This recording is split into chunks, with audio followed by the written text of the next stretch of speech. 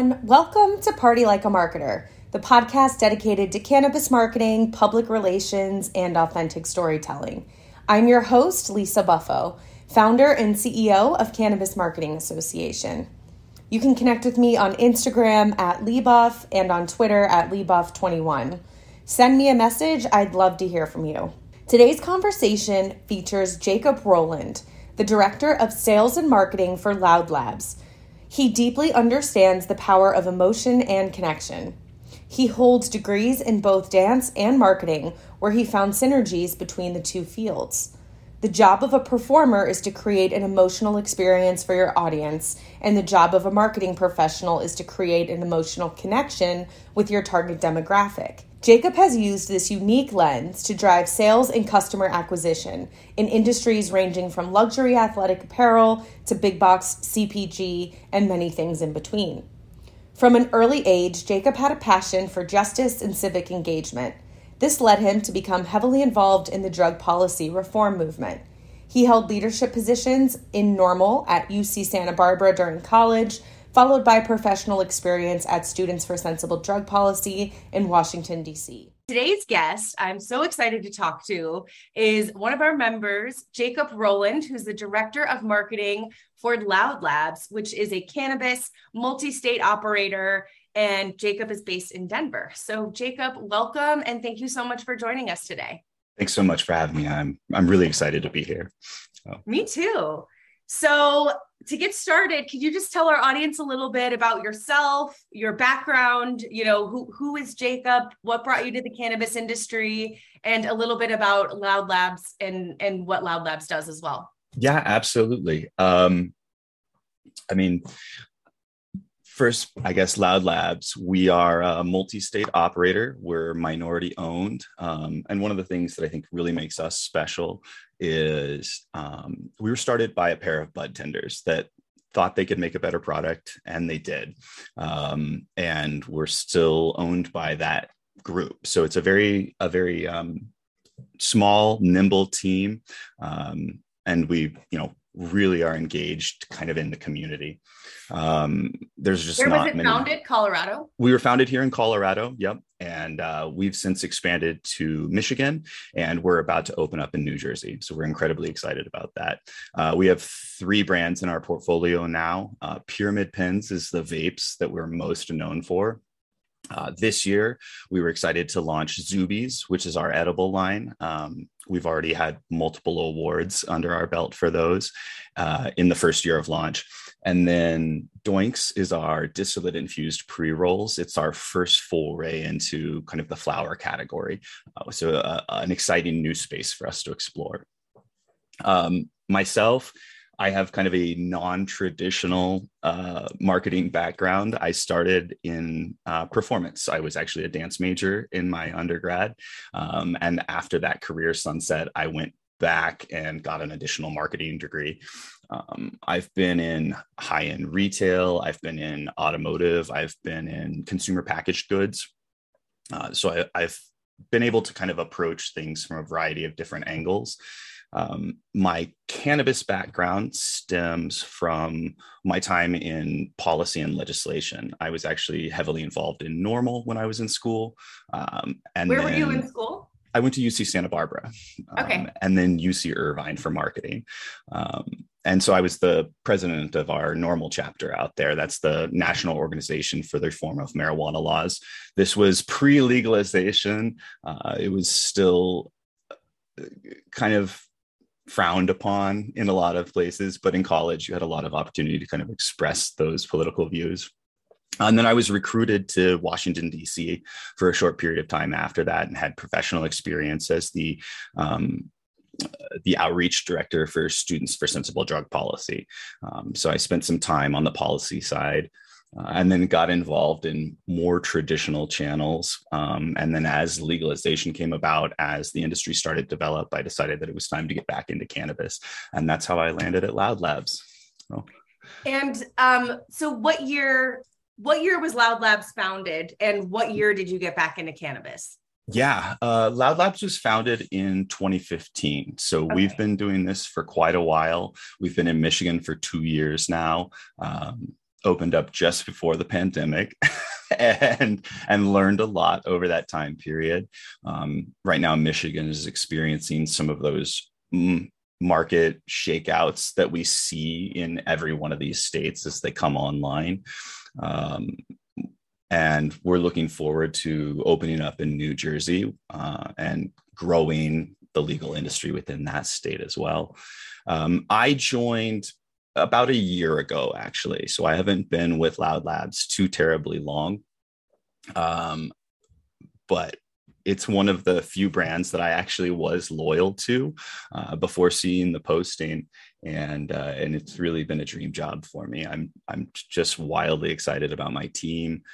They give me a lot of leeway to kind of run with wild ideas, and I wear a lot of hats. I think that's one of the greatest things about the cannabis industry is we're building the airplane as we're flying it. So I have a lot of opportunities to just really try on new things, see if they work. If they don't, move on to the next one. So, and if you don't mind me asking, no. What type of dance did you study? And are you from California originally? Yeah.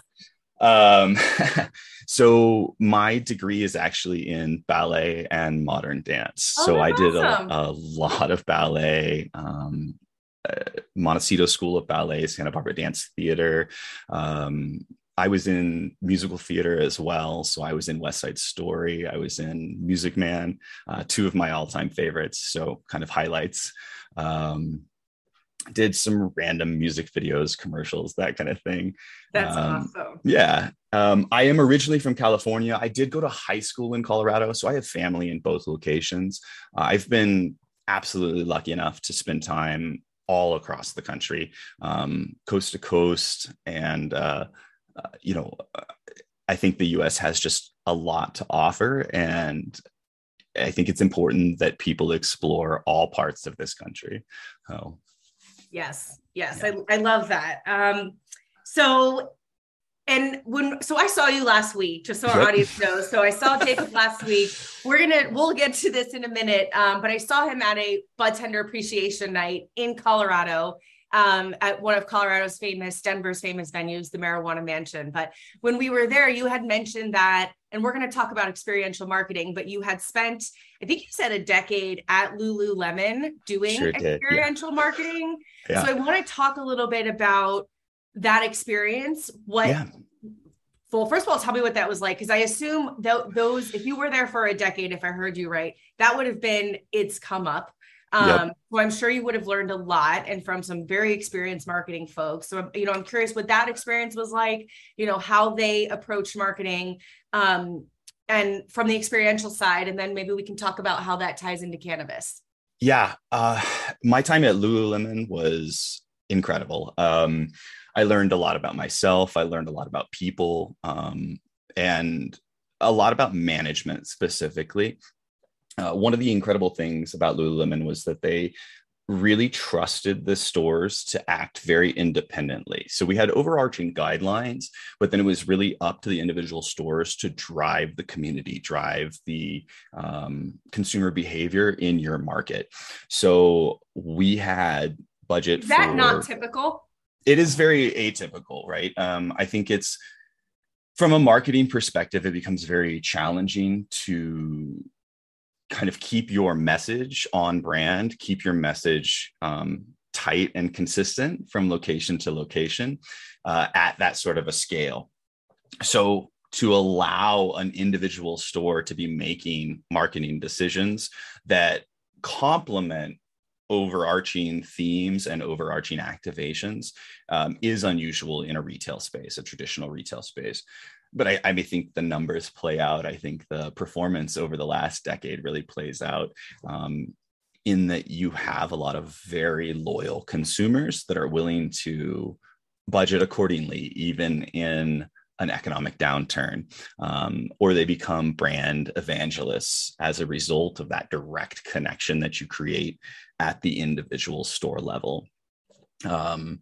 And Lululemon was very famous for doing some kind of cheeky, type activations. The famous story that we always told was the original store that opened up in Vancouver the founder ran an ad in the newspaper that was naked people get free pants, essentially. And they thought there'd be a few people because it was kind of a chilly Vancouver day. And there were hundreds and hundreds of people that showed up in trench coats and just dropped their jackets and came to get their free pants. That's awesome. Yeah. So creating a unique experience and, not being afraid to try something bizarre and out there. So during my time there, I got saddled with a lot of the men's programming at my store. So we had Broga days, we'd have brews and bros. So we'd have people come in. One time, one of my activations was actually complimentary haircuts for dads and kids. So we had local barbers in the shop doing necklines and just cleanups in preparation for Father's Day. And it was a really great way to get dad in the store. Mom was able to do some shopping while dad was distracted. We would take down people's sizes and that kind of thing and really personalize the experience. And those lessons really have stuck with me over my career, that personal touch at every single touch point, and really letting people know that they matter, that they're not just a number for the day, that it's not just about customer churn, but it's building those long-term relationships with consumers. Especially, I think, in cannabis, there's such a low barrier to switching between brands. I mean, we hear all the time, brand loyalty is hard to develop. It's hard to drive. There's no barrier. If you show up to a dispensary and your brand, your strain, your format of choice is not available, you're already there. You're probably just going to try something else, and it's more or less going to get the job done. So really the difference and not creating friction, but creating brand affinity through a positive emotional experience. So.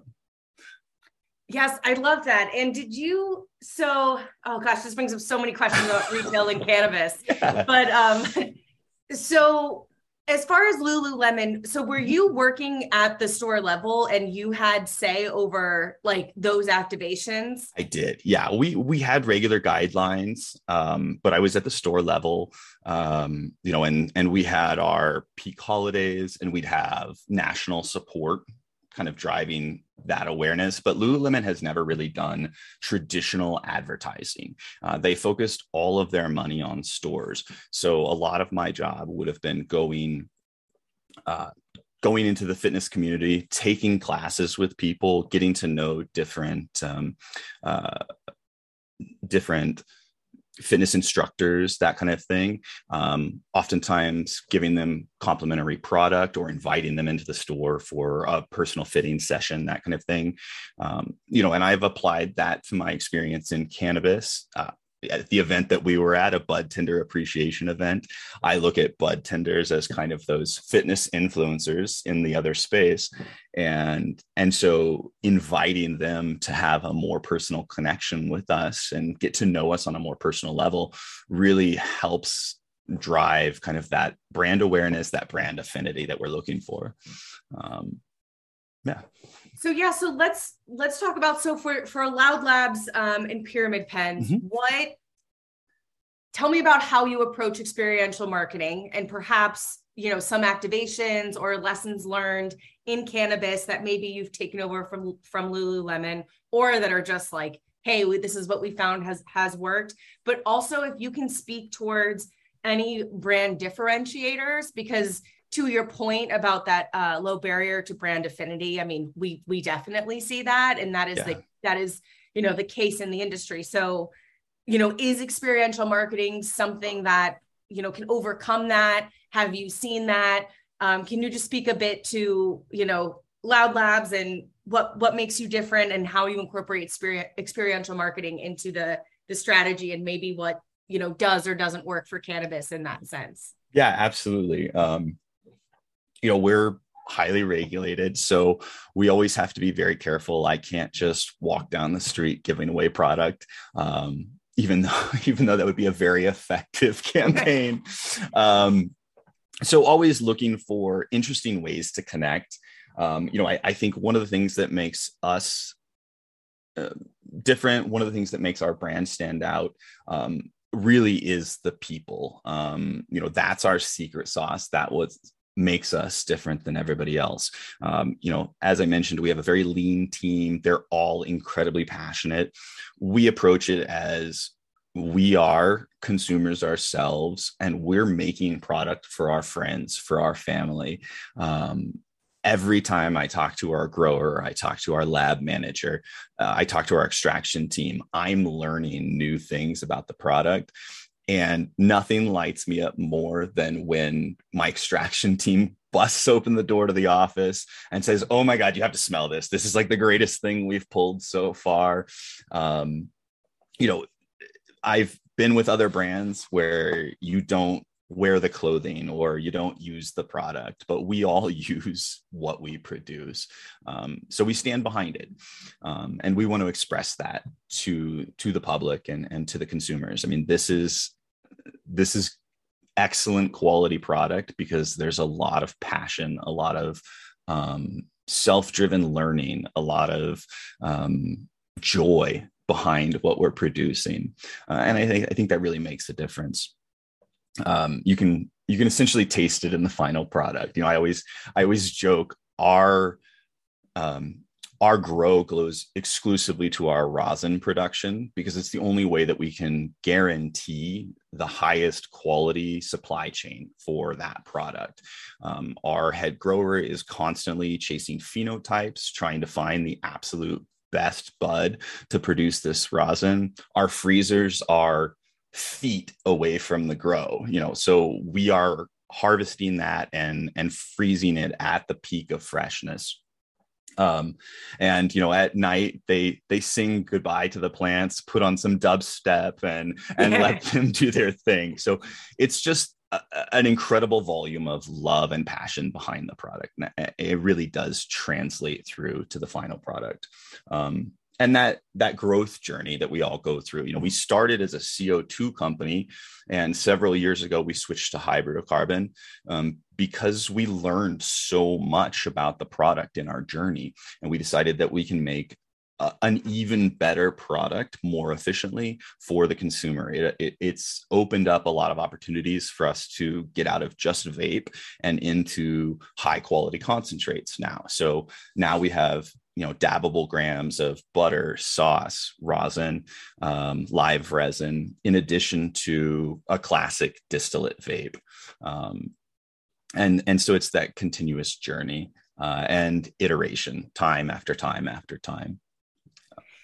And I didn't know this about Loud Labs being founded by two bud-tenders. Can you speak?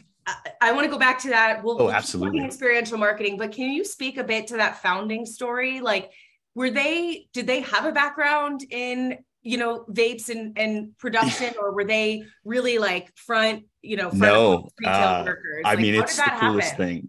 Jake and Coley are, they met at the health center here in Colorado. Okay. Yeah. And they were working on the med side, kind of pre and early years of legalization in the state. And they were, this was right when vape technology was hitting the market. So again, 2015 is when they founded. So this would have been, 13, 14. And, there was cart failure all the time. I remember carts were very dirty looking or very dark oil, that kind of thing. You never knew what you're going to get. It was all fly by night brands. Jake has a little bit of marketing background from school, but he was freshly graduated. I think he was, 25 at the time, maybe. And yeah, they said, "Hey, we can do this better." They scraped together money from friends and family and bootstrapped the company, and they've been doing that ever since. So it was a lot of, not easy to do. No, not at all. A lot of failure, a lot of picking yourself up and trying again, a lot of long drives to the border towns, covering the entire state with the owners doing delivery, and that's just not something that you see all the time. I'm so lucky to have owners that will absolutely roll up their sleeves. We've had times where, hey, we're all going to come in on Saturday to fill orders because we want to make sure that we can turn these around as quickly as possible. Because we started from such modest beginnings, we feel very passionately about forming those partnerships within the community to kind of help elevate newcomers and bring more people into this circle. So we don't have order minimums. A lot of other companies have order minimums. You have to do a case pack of 50 or things like that.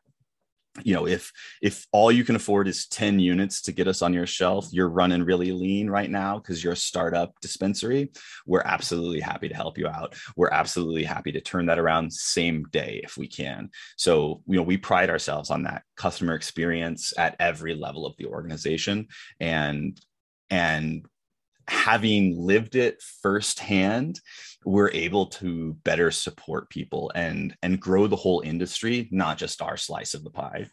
So. That's great. I hadn't even thought about no minimum orders as even a marketing strategy, and just like get your foot in the door. And if you're selling 10 vapes, but that gets you a few customers at this store, like the potential return later on could be huge. Yeah. Just like there's a risk to the consumer to trying something new, we know that there is a risk to the retailer to trying something new. We have a long history with our product, but not everybody does, especially as we continue to open up new states. So saying, hey, look, try us. Like, this is $100. It's not going to break the budget. We know that when consumers try this, or when your team tries this, they're going to absolutely have a great experience with it. And we stand behind that, and we'll grow this relationship over time. Relationships are super, super important. So we want a long-term relationship. I don't want to just push product on you at a super cheap price and then you'll never see me again. You have immediate access to me, the entire marketing team. You have access to our C-suite as a customer. As a consumer, you can pick up the phone. Our numbers on every single one of our packages. I love phone calls from customers. It gives me great feedback, and anytime there's an issue, it's an opportunity for me to go above and beyond. I send people swag all the time. And I just want to create that great experience. And if somebody's not having a great experience, I want to change that. So if I call you, I can get some swag? Oh, absolutely. Let's see how many calls you get. That'd be hilarious. So let's talk experiential marketing. And please, I do want to talk about, Michigan and New Jersey and some of the lessons there, but you had a really awesome activation at Marijuana Mansion last week. Oh man, was that fun? It was a lot of fun. And sometimes I get overwhelmed at those industry events when it's like consumption and it's networking and I'm like, where do you go? And it's crowded. Yeah. But that one, just like, there was something about it where the vibe was really nice. Everyone was super friendly. There was a lot of brands there. It was just a really happy atmosphere. But can you tell us a bit about some of the activations that you have done? Perhaps what we talked about, what you had there, and then, what you had tried earlier this summer? Sure. So we're doing a series of events, the Marijuana Mansion, which has been really great.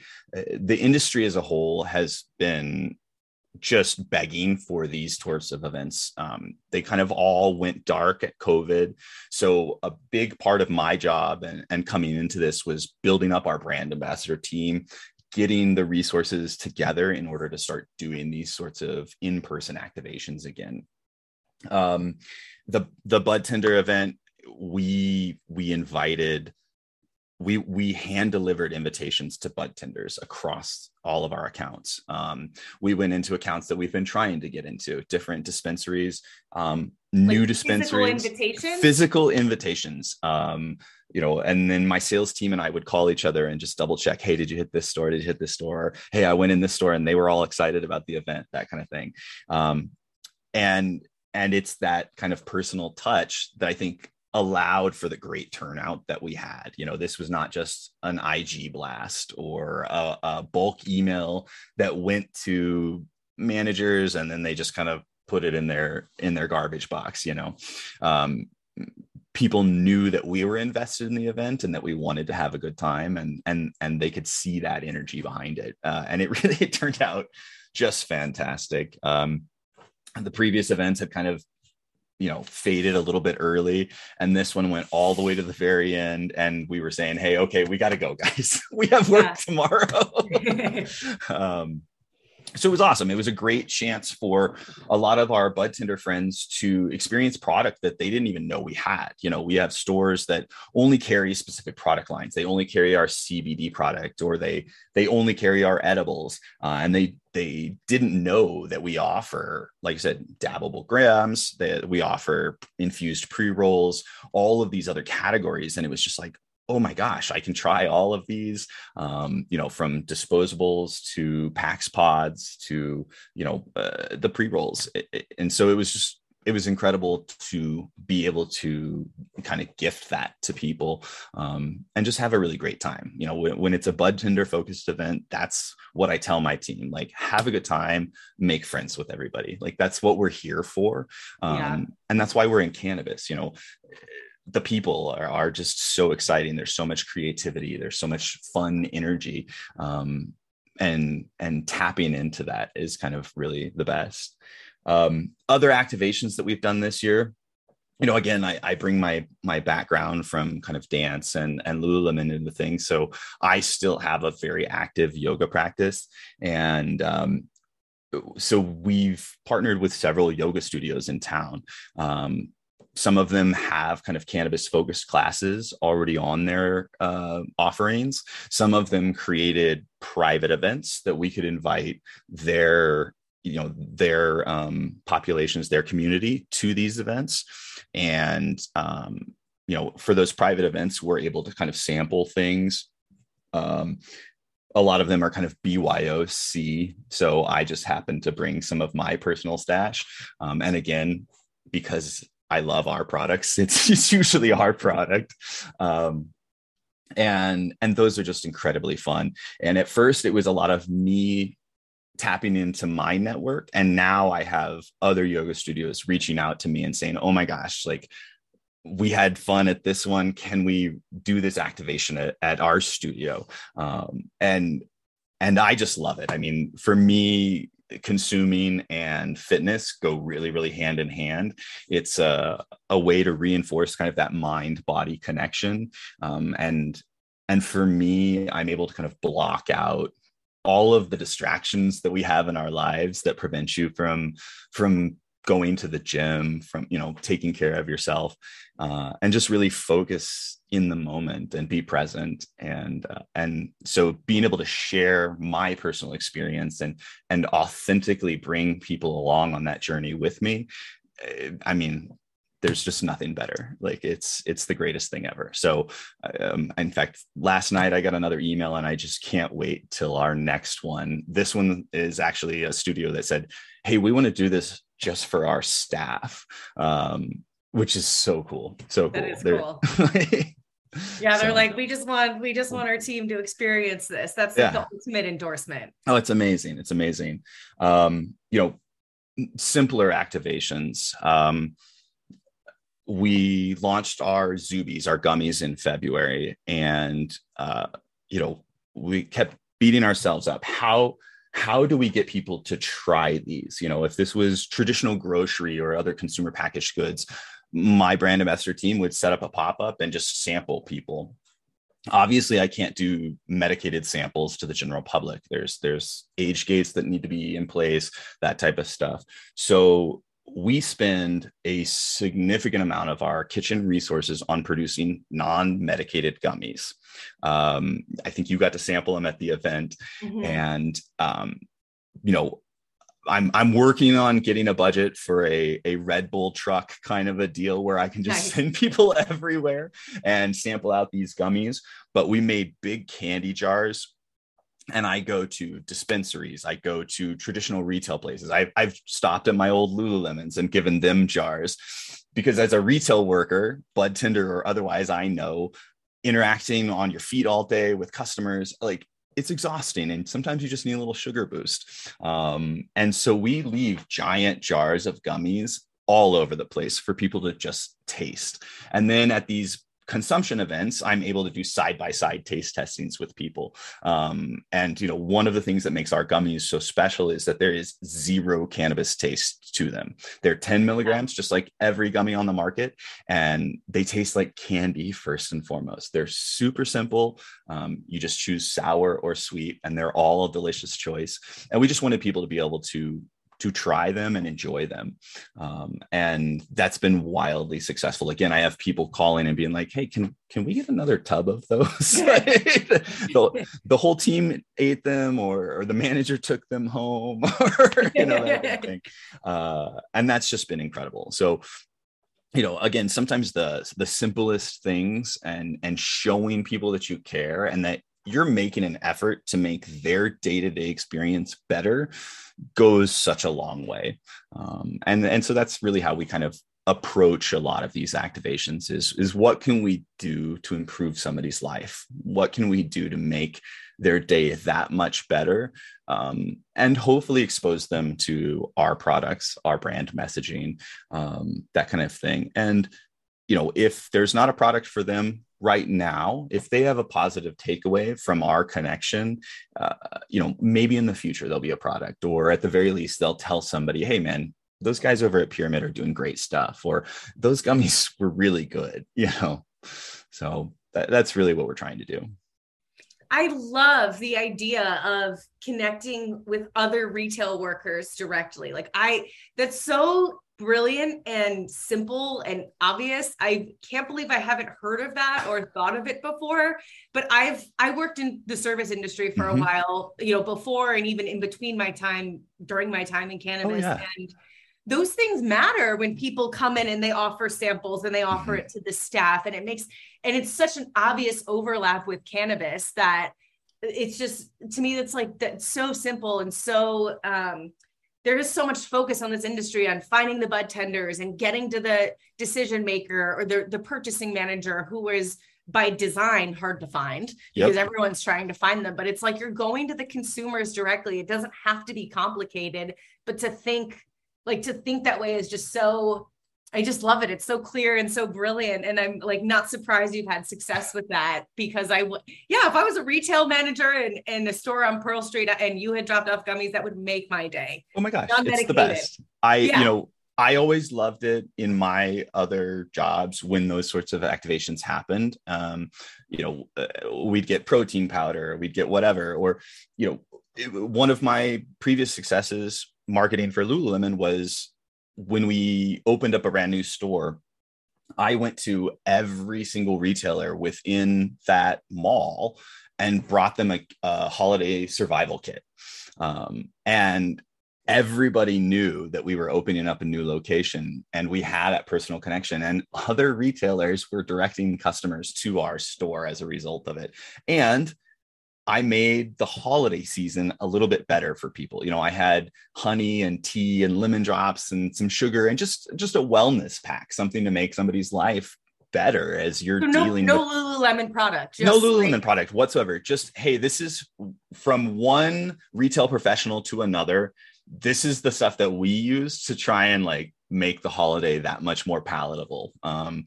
You know, you're going to do a lot of overtime and you need to do some self-care too. And that had an impact, you know, a very positive one. And so that's kind of my approach to all of this is how can I elevate somebody's life? And yeah, you know, as far as reaching out beyond just the cannabis ecosystem, you know, it's easy for us to have our blinders on and really focus on just cannabis, but cannabis consumers are made up of every population. There is no walls except for the one that we put up. You know, so it's incredibly important, especially as we look towards a more mature market. You know, we've all seen the data. The Colorado market is shrinking as other states come online. We're losing tourist traffic. You know, it's no longer it's no longer unique to come to Colorado for a cannabis consumption experience. You can now have that in California, Vegas, New York, other areas that have other tourist draws to come to them. So, we're seeing a downturn in tourist traffic around the border towns, that kind of thing. Not to say that it's going away completely, but because we are seeing that downturn, it's that much more important for us to try and get out of our silo and start reaching those other communities, right? So, bud tenders are retail workers. Let's hit all retail workers, or I'm very engaged in the yoga community. So let's bring that authenticity with cannabis. So it's been great getting to talk to people, and my favorite thing is always talking to people about cannabis in a work environment. I'm kind of destigmatizing that. Every interview I have, I start off with what is your favorite consumption method or why? And because this is a cannabis job, we're going to have to talk about cannabis, and you can always see people are nervous because there's a cognitive dissonance about talking about weed in a professional environment. And it's like, hey, we got to rip that Band-Aid off and we got to start talking. So. Yeah. It's very true. Even within the industry, there's still times where that just like old tape that plays in your head is, it does. I mean, I catch it in myself as well. And constantly. Yeah.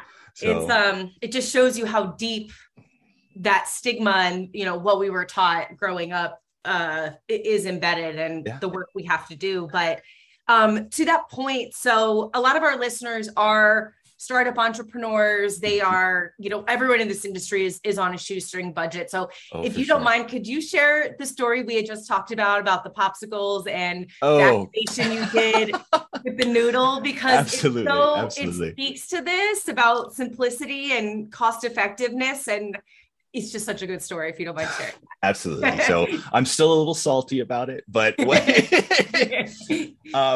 our flavored vape recently won the Rooster 710 Showdown. Rooster is a publication in Colorado that runs several cannabis competitions. And we've got best flavored vape in the state. And the flavor is Rocket Pop. I love popsicles. I love summer. Smoking it brings me back to kind of a childlike state, like summer break, I'm out, fireworks, all of that. So we had just won this and we were having another big kind of consumption event, and I got all excited and I allocated a decent budget to buying Rocket Pop popsicles. So I had a whole ice chest. I bought dry ice to make sure that they would stay cold. And I got, hey, we're going to get people stoned and they're going to get the munchies, and I'm going to have popsicles, and I'm going to be an absolute hero at this event. People are just going to be popsicle after popsicle. I couldn't give those things away. I think I went through 10, maybe 15, and I had bought 200 maybe. So I had to drag a full ice chest of popsicles back. And for months now, we've been eating them in the office, which has been a win, but not what I was expecting. So at the event that you were at the other night, I'm steeped in YouTube and Instagram and all of the silly cannabis culture stuff that I've been participating in since I was in college. And there's this one video that was going around where somebody had taken a pool noodle, cut it down to about a steamroller size, 16 inches or so, and just filled it full of passive vaporizers, the kind that you just have to inhale, not the kind with a button. And I thought, this is like stupid. A straw, basically. Pardon? It's like basically a straw. It's basically a straw. Yeah. You just inhale and the light will come on. If you go too long, it'll blink. So those are called blinkers. And we started talking around the office and we passed around the video. Oh, this video is so funny and silly. And I was like, we could do that. Let's do that. So I went to the Dollar Tree and I bought 3 pool noodles, chopped them up, and we took all of our flavors of flavored carts and stuck them in one. And we called that the Burst Blaster, because Burst is our flavors. And then we took our rosin line because, we're really passionate about it and we want people to try that. And we filled a whole steamroller full of these rosin carts. And again, it cost me $1. It was wildly cheap. And it was the most popular thing at the event the other night. People were grabbing their friends. People were Instagramming it. It was so fun. It was so fun. It was deceptive. A lot of people really were surprised. And it was a positive experience for everybody. It made people laugh because it was so silly. And people wanted to share it with their friends. And then that's what cannabis is all about, is sharing it with your friends, right? So coming up with something silly that allows you to not take yourself too seriously and just have fun with it, I think is really important. And so now my whole team is like, well, those have to be at every event from now on. And we're talking about trying to figure out how to make a more refined version. Instead of a pool noodle, can we get ones manufactured that actually are purpose built for that sort of a thing? Can you do it with one vape instead of 5, or how do we make it? How do we scale it and still maintain that shoestring budget? I love it because it speaks to the innovation and ingenuity that can happen when you're not afraid to try something. Absolutely. and essentially be afraid to, kind of be bold or even possibly embarrass yourself or like go for it. And there's so much pressure and marketers in the industry to show ROI because of how our taxes are set up, and the way everything works in the space right now is that we talk with marketers all the time where they're like, hey, if I can't show my finance team or my head of, the company that there's going to be ROI on this marketing initiative, then, I won't get approval. And I understand that. 100%. And in many ways, it stifles that creativity and innovation. And I think also can lead to this mindset of like afraid to fail. Yeah. So I love that story where you're like, hey, I totally went for it with the popsicles. And like, I tried this and made logical sense. I mean, totally. I was there, I would have definitely gotten a popsicle. That made perfect sense to me, but it's like, the willingness to try that and learn ended up in a big success for you and a new way of thinking. And I want to just encourage marketers to sort of take those risks and understand that there's lots of room for that. And there can be massive upside, even if it doesn't seem like the sexy thing to do, but it just works because it's thoughtful. It's in the culture. It's in the community. It's, based in, like you said, creating that emotional connection and that experience for people. And that's where I think experiential marketing can have that opportunity and that difference that sometimes digital or, print doesn't have. And so thank you for sharing that and being willing to be vulnerable in that story, because I just want to hear that more from marketers. Like we went for it and it didn't work, but we learned and then had this awesome ending. There's an ROI in learning and development. It's tough to make space. As a manager, that's one thing that I learned over and over and over again. You have to create safe opportunities for your team to fail. Right. 100%. If you're not pushing yourself, if you're not failing, you're not pushing yourself and you're not growing. I know this from fitness, right? But I also, as a manager and as a professional, know that I have to create a safe area for my team to try things and fail. And it's not a waste of resources if you take the time to reflect and iterate. Everything is iteration. So I said, okay, I thought this was a great idea. We tried it. It just didn't work. It was too many things to bring. It took time and budget. So we try something else. So every single time we do one of these events, I say what worked, what didn't, continue to do the things that work and look for opportunities to try something new. Each one of these is an experiment. That's all. Again, we're building the airplane while we're flying it. We're all in an experimental phase. And so as long as you're doing something authentically, you're genuinely committing to it and trying it, really getting in there and trying it. As long as you learned, that's a success. Obviously try and be aware of your scale, right? So try things on the small side and then scale with that larger budget. And to your point, it's easy to kind of get in that mindset of, oh, these constraints, these budgetary constraints make it difficult for me to do my job. But the simplest things can have the most impact a lot of the time. And I try and think of it as a puzzle, as a creative opportunity. Like, okay, I don't have as much money as Wana. I'm not in every state. Would I like to get 80% market penetration like they have? Absolutely. What do I have now that is different and unique to us and to my community? And how can I scale that? And then as you prove it, you continue to grow and you refine it every single time. 100%. Thank you for summarizing that and clarifying it, because there are advantages to being small. Oh my gosh. They're probably not handing, personal invites to Bud Tender Night. Like there are strengths to being small that can work in your favor. And I'm sure as you experienced at Lululemon, like that ability for, and gosh, this should be a whole separate episode, but like, how can retail do what Lululemon did, where they're connecting with the community, where that store and the products that are represented there have some freedom to outreach based on what they know about their neighbors and their customers, and keeping it really simple. Like that's kind of ultimately what it is like, what do you know about, human behavior, how people connect and interact, how they want to be communicated with and connected with their communities, which involves their businesses, which involves the products, which involves these aspects of their lifestyle.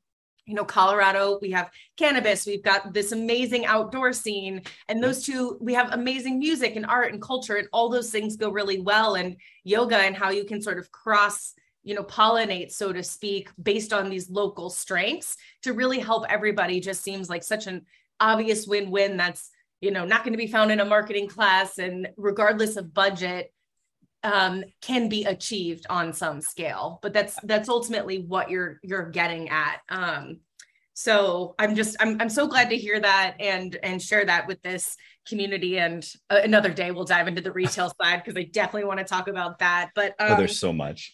There's so much in retail. But given that we only have about like 5 minutes left, I did want to talk quickly about your, the expansion from Colorado to Michigan and New Jersey. We know that new states, it's a whole different beast. It's a whole different, it just is. And, you all did this you said right before COVID, or right before COVID. Yeah. Right at COVID. So in the 4-minute version, can you kind of just like talk through that and explain any of those like high level marketing lessons learned that, perhaps maybe would have worked in Colorado, but not so much in Michigan, and the degree to which we can?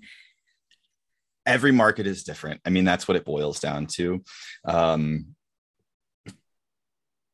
And, that personal touch translates to every market. So what I have learned through this is that I need to be that much more involved when we open up New Jersey. I need to be on the ground immediately, creating those connections and setting that foundation. So we've gone through some team turnover, a variety of things in Michigan, and I have been involved in really building things here on the ground in Colorado, and I can jump in my car and go to a dispensary and create that connection.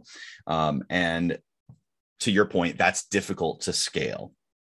So I can scale that, but I have to be very involved from the get-go, and I need to establish that precedent and say, this is how we operate in these markets. And I need to continue to check in on my team and set those very clear expectations up front. And be patient about it and have a backup plan always. So, we've run into continuous price changes. The market has oversaturated in Michigan. They're starting to turn off new licenses and that kind of thing. And again, it's the same thing for all of us in every market. Is we just have to be nimble, and we're super excited about New Jersey because this is our third time opening up. Every single time we build out a facility, it gets that much better. Our lab in Michigan, the steps have our logo on it. The stairs have like the safety grip, but it's actually like our logo, which I think is just a really adorable touch. And we don't have that here, and I know the New Jersey one's going to be that much better. So it's making sure that we're taking the time from the get-go to really establish priorities and operational norms, and then holding people accountable to that, and then continuing to build and scale on that. It's hard to summarize the lessons learned because every single day there's something new, and because the difference in market maturity in both states is just so extreme. It really is totally different strategies. But I think the thing that kind of ties all of them together is really, taking the time to get to know people and connect. It always comes back to that for me. The turnover issues that we've had I been more connected, I would have been able to identify these issues and change them quicker. We're bringing people with me to a dispensary instead of letting my team kind of guide me when I'm in market. There's so much to talk about there. I know that it is a lot. Well, I appreciate that summary, and to just validate, it even sounds like your team is doing the experiential thing, like for your company. Like if I'm stepping on the stairs and I see the logo, those touches do make a facility, and particularly a physical workplace, that much better. So it seems like that, ethos and mentality is in your company culture, which just speaks to your growth, your, rapid learning curve that we're all on for this space. But that with that sort of thoughtfulness and persistence, and, like you said, each time you do something, doing that like postmortem analysis, what worked, what didn't, you are able to, scale and improve. So I love how that came full circle as far as like external marketing and, internal creating those experiences, because those details really do matter and really do, can make the difference between a happy customer, and a customer that's, a promoter for your brand, and, really kind of doing the work for you. Yeah. If my team is happy, if my team is engaged in our product, they're going to be the biggest brand evangelists for us. So it's taking that and then having them share that with their friends, and then share it with their friends, etc. So, it all starts in our four walls every time. Well, Jacob, thank you so much for your time. This was such an awesome conversation to have. Is there any contact information, Instagram handles, like where can our listeners find Pyramid Pens, or you, website, anything like that you want to share, either personal or for the company? Our Instagram is Get Zubies, Get Doinks, and Get Pyramid. So Pyramid, Doinks, and Zubies is the three brands. You can find us on IG. Get Zubies, Get Doinks, and Get Pyramid. So. Awesome. Yeah. Well, thank you, Jacob. I appreciate it so much. And I look forward to seeing you at the next event. Thanks, Lisa. I appreciate it. Thank you for joining us for another episode of Party Like a Marketer. Follow us on Instagram at Party Like a Marketer, and on our website, thecannabismarketingassociation.com. Check out our website for more details and membership information. We'll see you next time.